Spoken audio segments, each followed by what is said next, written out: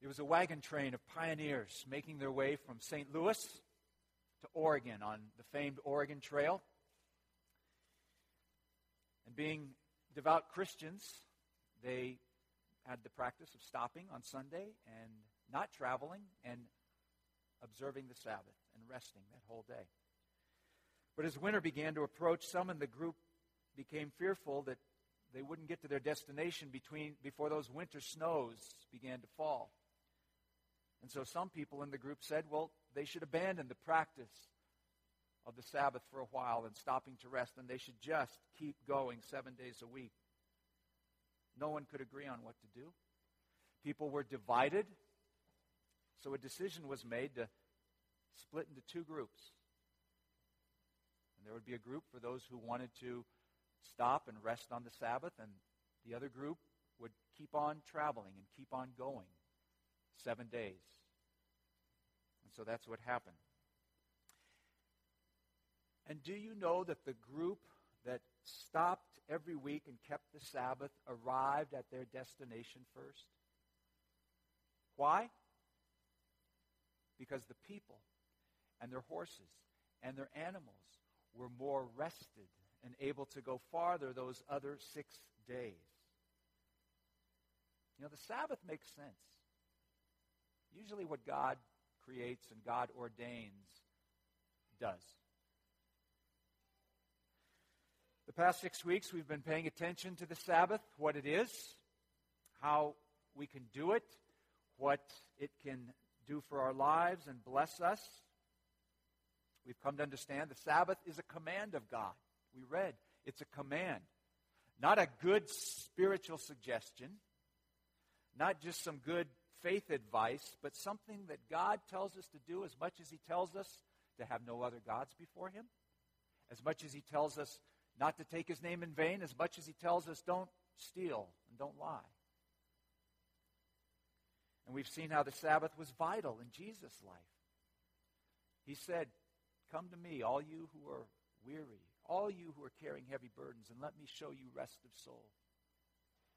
It was Jesus' custom, His habit. In his world, Jewish world, of Saturday, He would go to the synagogue and worship God. And Jesus did some of His best work on the Sabbath, didn't He? We read about it again and again. And on the Sabbath, He would heal, and He would free, and He would feed, and He would teach, and He would encourage people. Pursue what's good. Pursue anything that gives life. And then this morning we read about one of those Sabbaths and how He set free a woman, a daughter of Abraham, He calls her, who'd been miserable for 18 years. The prophets preached the Sabbath. Isaiah said that the person who keeps the Sabbath day is blessed. And if you keep the Sabbath day as a delight for you, it will bring you joy in the Lord and in that relationship. Jeremiah stood outside the gates of the city of Jerusalem as people were coming in and out, and he preached to people to keep the Sabbath, to lay down their burdens, to lay down their business and their transactions and whatever that kept them busy. And he said, do it for the sake of your lives. And we've seen that the Sabbath that we keep here on this earth and in this life, you know, it's only a sign, it's only a foretaste of a Sabbath rest that is yet to come in God's heaven, where we will rest from our labors and we'll live with Him forever. Now, some of us have been familiar with keeping the Sabbath for a long time. We've done it. Some of us always knew, you know, there's something special about the day, but I just didn't know what it was. It's always been a restful day, a family day, but we didn't have that God dynamic. And then some of us are just discovering the wonderful gift from the Lord and learning how to celebrate it. And some of us still can't let go of our lives enough to trust that God will take care of things if we step away from our work and we take a break. Have you ever read Psalm 127? Is that familiar to you? If not, read it sometime. This is the way it begins. Unless the Lord builds a house, the work of the builders is wasted. Unless the Lord protects a city, guarding it with sentries will do no good. It is useless for you to work so hard from early morning until late at night. anxiously working for food to eat, for God gives rest to his loved ones. Mark Buchanan wrote a book called The Rest of God. I've been quoting from it a little bit in these sermons on the Sabbath. I do it again this morning. And he says there is no rest for those who do not believe that God is good.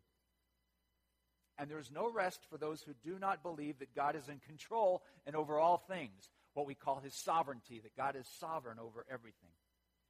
If God works all things together for good for those who love him and are called to his purposes, you can relax.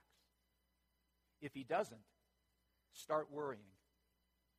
If God can take any mess, any mishap, any wastage, any wreckage, anything, and choreograph beauty and meaning from it, then you can take a day off. If he can't, get busy. Either God's at work watching the city, building the house, or you need to try harder. And then he shares a poem. It's called Obedience. That's the name of the poem, written by a man who is remembering his experience in the farm community he grew up with one Sabbath morning when he was a boy.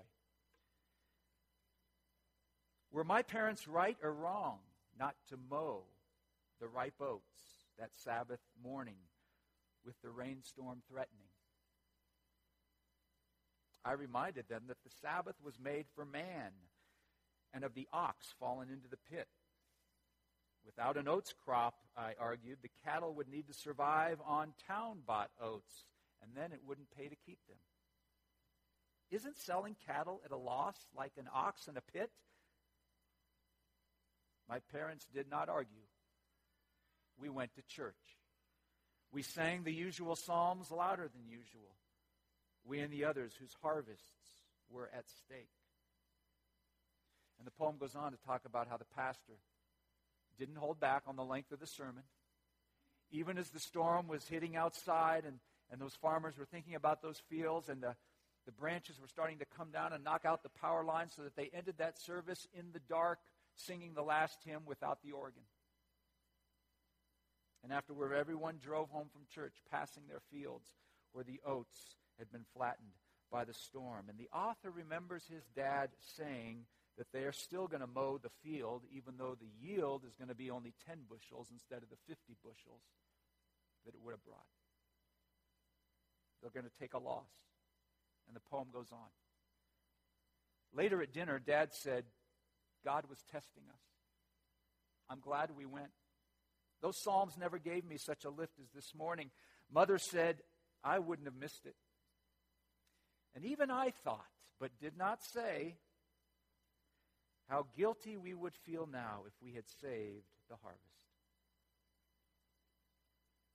You know, it takes trust in God to practice Sabbath sometimes.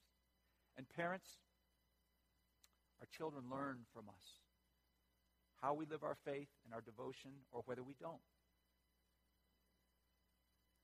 You know, John Calvin, one of those who reformed the church several hundred years ago, he said that the Sabbath keeping is a way of living out our belief that we're not our own, but that we belong to God.